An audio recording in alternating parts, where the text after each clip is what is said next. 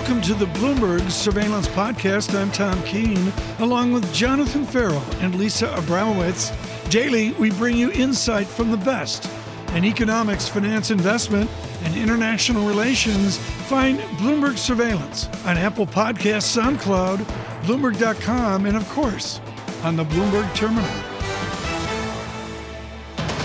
Vincent Reinhart owns the research of the American economy. With 24 years at the Federal Reserve System, he is the one who literally codified and invented modern research at the Eccles Building. He is with Mellon, their chief economist. Vince Reinhart, I want you to explain to radio and TV what Jackson Hole really is. A bunch of PhDs listening to dead serious papers. Describe what really goes on at Jackson Hole.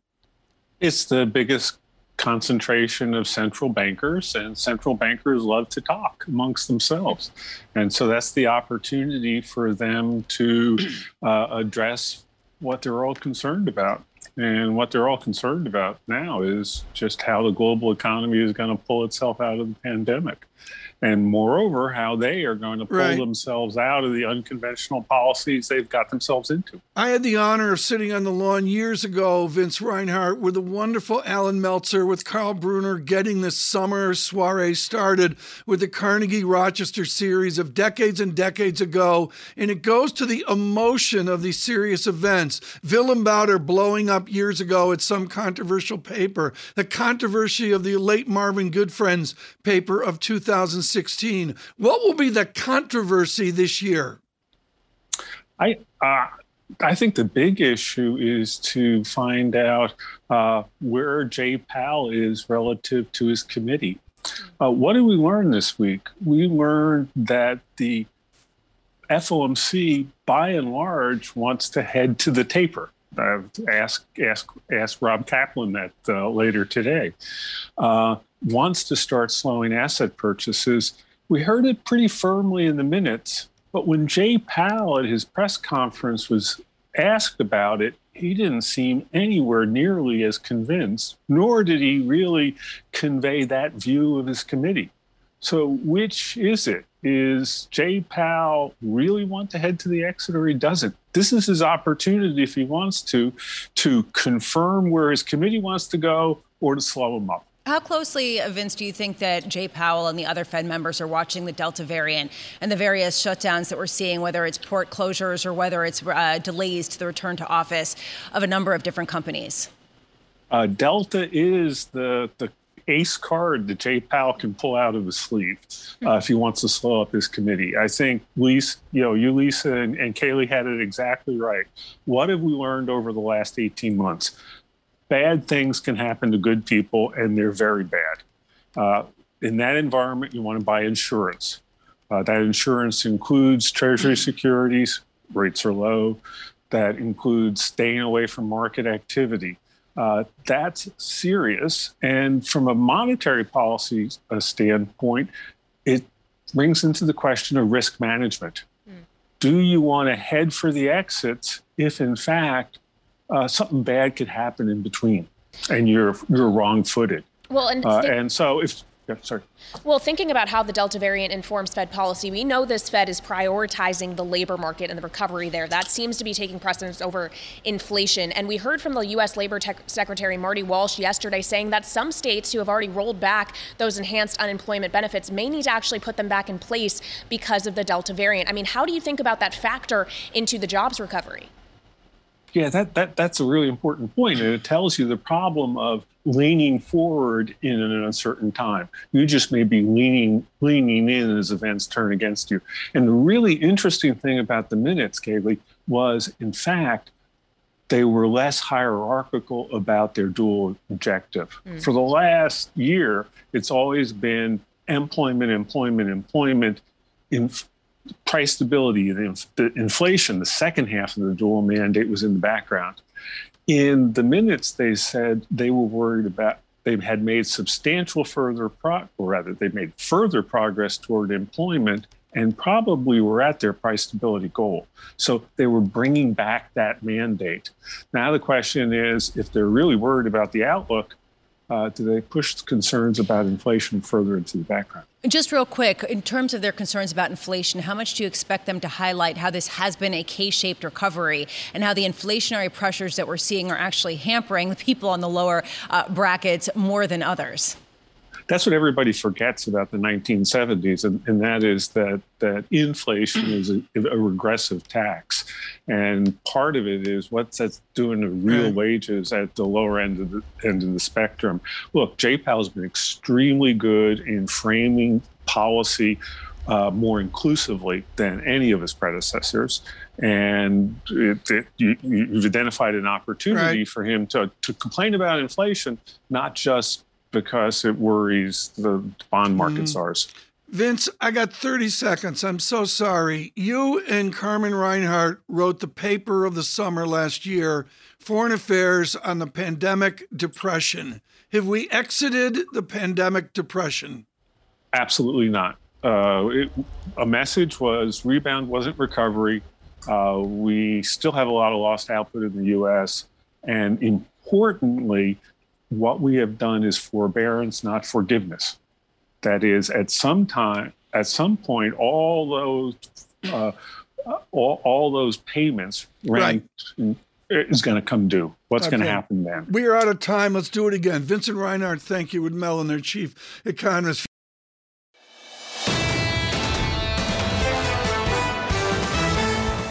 Let's get right to it, and we are thrilled to start Strong on Friday with Dennis Gartman. He's the retired editor of the Gartman newsletter, still writing the Gartman newsletter, and it is a jewel today in his retirement, which harkens back to Saigon. That cartoon, Dennis Gartman, in your morning letter is painful. It is very painful. The relationship or the similarities between what happened in 1975 in Saigon and what is happening now in Afghanistan are frightening for those of us who were around back in the 1970s and remember how that looked. It is dismaying to see the United States position in the world having been diminished as badly as it has been. This is a very disturbing circumstance that's prevailed, and this is a long, long week, and we have a long time ahead of us to worry about the loss of perspective here in the United States. Dennis, Lisa wants to jump in, but I've got your newsletter is a jewel on how prices are priced at the margin. Almost there's a marginal pricing of the margin at the margin. Explain that. Well, first of all, in all markets, I've always maintained that price is made at the margin. When the last 2% of buyers become sellers, prices go down. When the last 2% of sellers become buyers, prices tend to go up. Price is made at the margin. And what bothered me this time was looking at the level of margin being used in the stock markets that these days had been going up for 15 consecutive months, coextensive with a bull market in stock prices. But there's always been a very leading indicator. The use of margin has led the market to the downside, has led the market to the upside. And now for the first time in 15 months in July, the use of margin, and I've maintained that that's where wizened, sophisticated, smart money has been leaving the market since July. It's very disconcerting. That tends to lead the stock market higher or lower by several months, 2 or 3 or 4 months, sometimes a bit longer. But when you start to see margin usage declining, you have to be careful about the stock market itself. It is one of the better leading stock market indicators that I have learned to watch over the course of my nearly 50 years of being in the markets. Dennis, what does this mean in terms of some sort of drawdown, considering that a drawdown these days is perhaps maybe a 0.5 percentage point decline? Well, I think there's more going on here than a 0.5 point decline. Take a look at the broader market. We tend to pay too much attention to the Dow, too much attention to the S&P, way too much attention to the NASDAQ, and nobody's paying attention to the broad Russell index, which has not made a new high now in several months, has broken its upward sloping trend line several weeks ago that goes back into March of last year. Something is happening in the broad market that doesn't seem to be taking place publicly. The public is still involved in the markets. It still sees the Dow making new highs. It still sees the S&P and the NASDAQ making new highs. And you brought up the fact that you have to pay attention to what happened in Amazon. Amazon, for the technicians, gapped lower dramatically almost 10 days ago and has not come close to bouncing since then at all. And Amazon had been one of the leaders to the upside. When the generals get taken out and get shot, you have to be worried about what the sergeants and corporals and privates are going to be doing. Yeah, and I look at things like the AAII sentiment survey that we got this week, the bears out exceeding the bulls for the first time this year. Have we started to see a real shift in sentiment this week? I think you have. I think that that's starting to take place. I think there's no question about it. People talking about the inevitable tapering of the Fed's expansionary policies. That's going to happen, whether it happens in October, November, December, January. Certainly that's going to happen. And I have maintained all along that the great bull market that we've gone through has been almost solely predicated upon the expansionary policies, not just by the Fed, but by the Bank of Canada, the Bank of England, the ECB, the Bank of Japan. And the Fed is clearly, at some time in the next month, 2 months, 3 months, 4 months, going to start the process of tapering. Whenever that happens, right, that's less money coming into the market, and money will leave the stock market and go into the expanding economic circumstances. Clearly, the economy is doing well, and that's what happens at turning points. Stocks go up before the economy turns higher. Stocks go down before the economy turns lower. Stocks are going to start moving lower, and the economy will continue to not boom, but be really quite expansive, quite strong. Dennis Gartman, thank you so much. Too short a visit this morning to get us started on this Friday. Chairman of the University of Akron's Endowment Fund. On a Friday in August, it's always important. And on Bloomberg Radio, this plays so well. I went into the closet this morning. My closet with my suits is about, in the West Wing, Lisa, it's a good 30 feet long. Seen it. And, you know, I said blue is the only way to go. And I come in and, you know, Teal's got the blue thing going and Lisa's got the blue thing going. And I said, cancel the guest at 7:30 and find someone in blue. Gabriela Santos joins us now in JP Morgan Blue. And that is always good to see. Gabriela, thank you so much for joining us on a Blue Friday here. And one of the things you talk about is something John Farrow in his gloom on the way to Crete talks about, which is the drawdown. And you say, and particularly with China, drawdowns are normal. We should not be afraid of the Farrow drawdown. Well, this drawdown we're seeing in China is absolutely business as usual for investing in Chinese equities. Every year you should expect a 20% annual correction. And every 3 years or so, you tend to have an over 30% correction. We had this in 2018, we had it in 2015 and 2011, and it's unrelated to the economic cycle. It's related to China's regulatory and reform campaigns, which tend to happen every once in a while. It takes time to rebuild confidence, but 3 months out, Chinese equities tend to be up 10%, and 6 months out, they tend to be up 20% during these moments. Wait, hold on a second, Gabriela. Are you saying that it's a good time to go buy Chinese equities? We fundamentally disagree with the thesis that China is now uninvestable. And that is not what we're speaking to our clients about or hearing from our institutional clients. It's really still a story about building a strategic allocation to Chinese onshore equities and onshore bonds. To me, that is one of the most important themes of the next decade, is the rise of China in portfolios. And it's really just about navigating these moments of volatility and thinking carefully about how to invest in China rather than going through an existential crisis every time we get these drawdowns. And in fact, it's what one of your guests said, the CEO of the Norwegian Sovereign Wealth Fund on Wednesday, not rethinking that long-term allocation to Chinese onshore equities. Well, let's talk about how to invest in China. Let's go there, especially at a time when you've got so many cross currents. You've got the regulatory uncertainty around the shifting priorities of the executive leadership in China. You also have the slowdown that you're experiencing, as well as the COVID policies, which are much stricter than in places like the United States. How do you parse through all of this noise and figure out how to allocate at a time of such incredible uncertainty? The noise is so high right now. The volume is extremely high. I think the trick is not to see each thing China says or does as an independent development, right? It's all a piece of a bigger puzzle. And what is that puzzle? It's all about this new phase of Chinese development. It's moving from a middle income into a high income country over the next 5-10 years. And it really wants to shift from the quantity to the quality of growth. And everything it's been doing over the past few months is aligned with that long-term plan. And what's quality? It's growth focused on innovation. What's innovation? It's not internet and social media.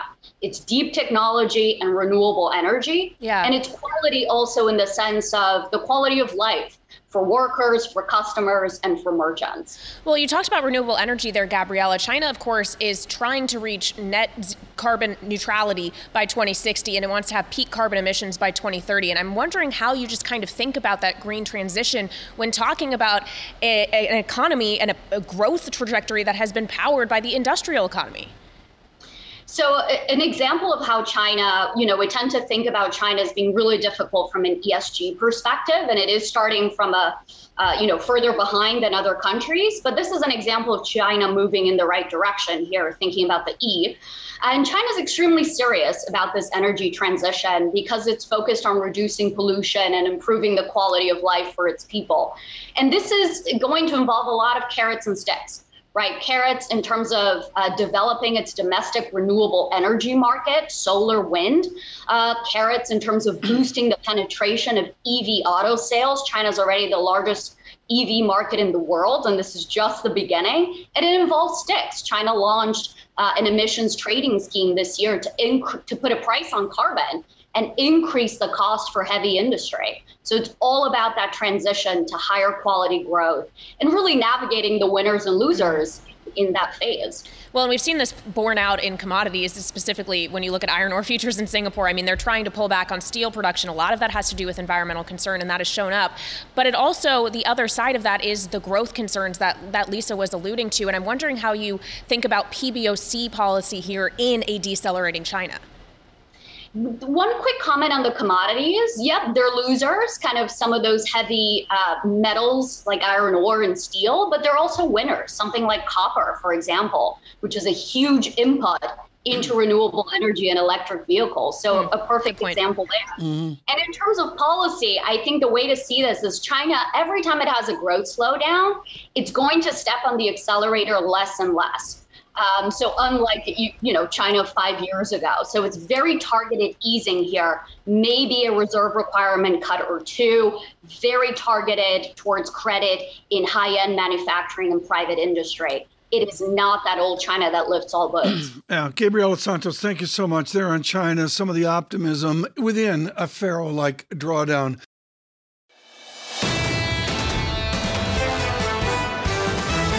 It's been an extraordinary week. I really want to say thank you to all of the Bloomberg surveillance team for starting strong with Thomas Barfield of Boston University. And I end my Friday here with George Friedman, Geopolitical Futures founder and chairman, with me, Kaylee Lines, as well. Lisa Bramwood's preparing for the 9 o'clock hour. George, thank you so much for being with us. There is that sentence in your essay, which in the last century, we were at war 17% of the time.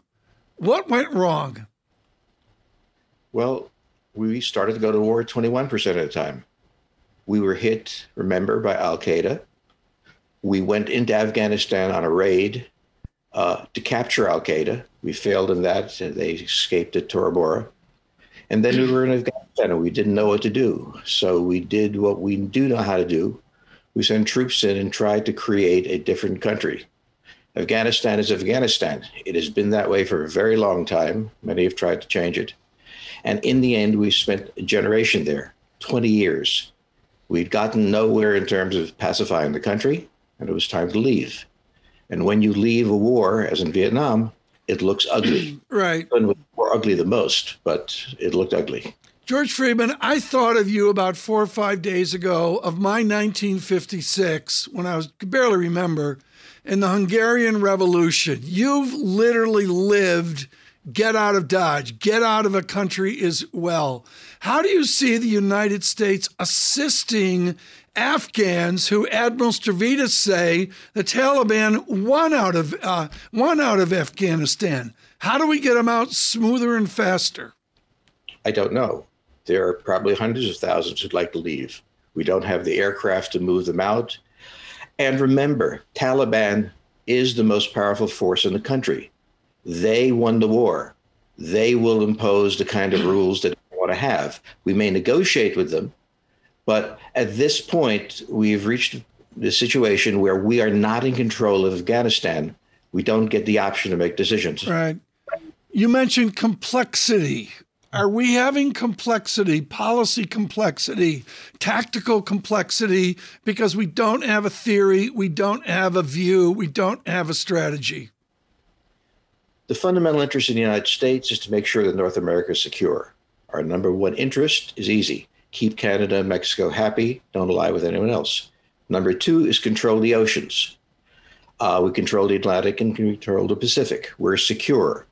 We can get involved in Eurasia once in a while very, very carefully. But these all-in wars, like Vietnam, like Afghanistan, places us always at a disadvantage. The native population doesn't like us. They want us out. And they're going to beat us because they're not going anywhere. We're coming in, and we're never going to have enough force to take on a country like Afghanistan. So we're frivolously involving ourselves in things that look good. We delude ourselves that our enormous power, and it is enormous, is infinite. And then it's always easier to stay another year than to leave. The longer you stay, the uglier it gets. Well, obviously, the United States has power. It's a matter of how it is used. Are we no longer going to see the U.S. as a global hegemon and as this police country of the world? A global hegemon is very careful in how it uses power.